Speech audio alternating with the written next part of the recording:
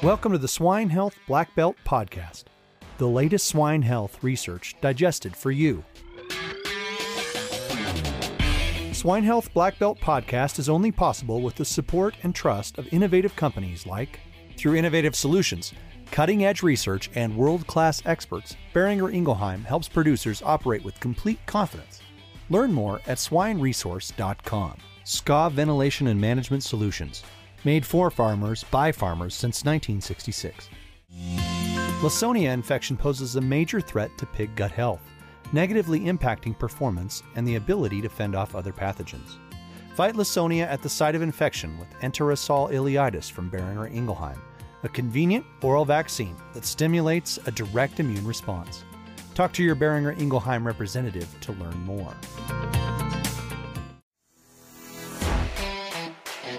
My name's Dr. Clayton Johnson, your host for today's episode. Joining me is Dr. Derald Holtkamp with Iowa State University. Welcome, Derald. Would you like to give the audience a brief introduction?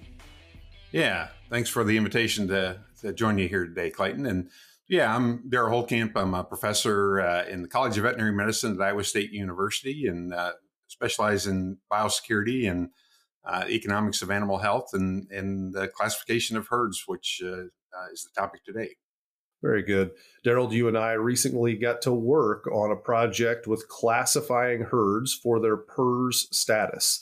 And this is a project you've been involved with for the better part of a decade, if not longer. You know, why ultimately, Derald, is disease classification important to pig producers and veterinarians?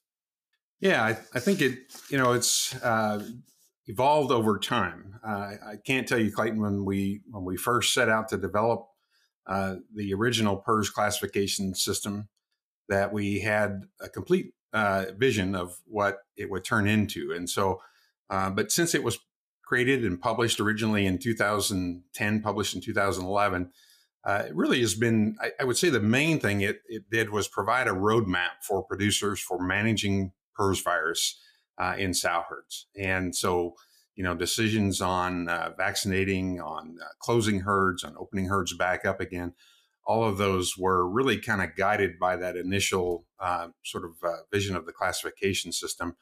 And if I'm honest, we probably had more humble aspirations when we first set out to do this, and it came out of frustration for lack of terminology, right? We would have to explain ourselves every time we use the term, well, this herd is negative, or, you hear the term double negative for PRRS virus. And you always had to ask, well, what do you mean by that, right? And so, and some of it, I was working with Dale Polson on, putting together the PADRAP, which no longer use that, but it was a biosecurity survey back in the early 2000s that we were developing. And again, we wanted to ask questions about the classification of herds for their PRRS status, but we didn't know how to word that, right? Because we lacked that standard terminology that everybody understood. And so that was kind of the humble beginnings, but it really, I think, has facilitated that communication piece. But it also,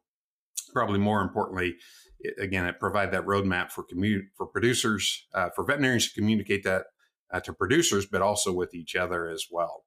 Where'd you get the initial inspiration for the original PRRS herd classification system? Were there other diseases or other industries that had similar systems you could model this after? No, I don't. We didn't have any other industry or other diseases that we tried to model it after. I would describe it as well. It was more grueling than that.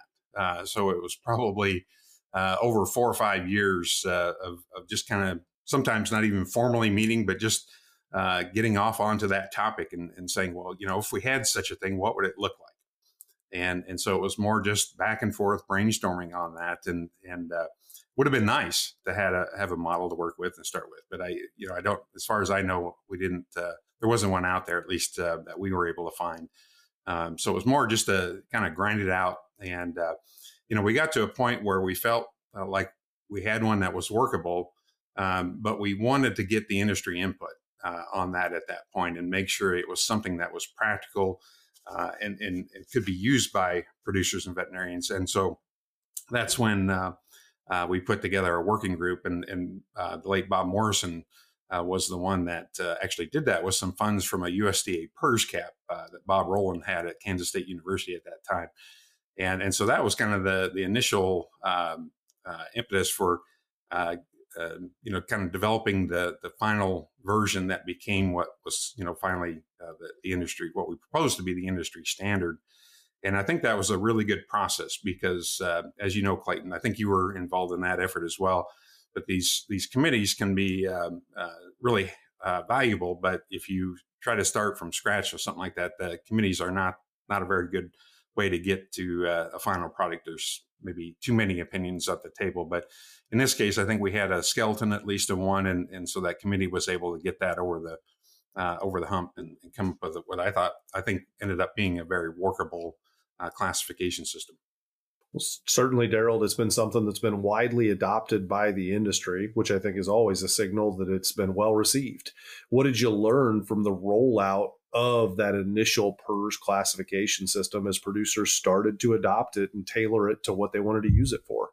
Yeah, I'd say there were several things we learned, Clayton. One is that, it didn't happen overnight. The adoption occurred relatively slowly, I would say, early on. I think a key event, let's call it, was when Bob Morrison again started gathering data for the swine health monitoring project, and he used basically that classification system, right? And so I think that was, in terms of awareness, was kind of a watershed moment that the whole industry became aware of it at that point. And I think another thing we've learned is that even though there's specific guidelines or guidance, let's say, on the diagnostic protocols to use, how frequently, what to sample, how often to sample, how to test it, even though those guidelines exist, everybody kind of has put their own fingerprint on that, and so there's a lot of variation, or a fair amount of variation, then, in how people are doing exactly. But it's still, sort of, I described it sometimes as at least it defines the greater ditches, right? Keeps you on the road in general there. So that's number two. I think, in terms of adoption, once it kind of caught on in the United States, I think it's pretty much in every part of the world now. I know in Europe was probably the next to start using it. I had opportunities to give some presentations over there, and saw it in others' presentations. They were using that classification system, and even in Asia now. I think you probably know better than I, but I believe it is at least used at times over there. So that was kind of the big learnings. And then as time progressed, Clayton, the other things we started to realize was that, especially, we created this category 2 positive stable category, and used the term stable to define those. And what we really meant by stable, as you well recall, was the ability to consistently wean negative pigs. And we all know in practice, then that proves to be challenging, right? And even though herds could officially or technically meet the criteria we had laid out, sometimes a week, 2 weeks, a month later, 3 months later, they would come back and start, you'd have another positive there. And so there was always that challenge in sort of figuring out, do we truly have a positive stable herd?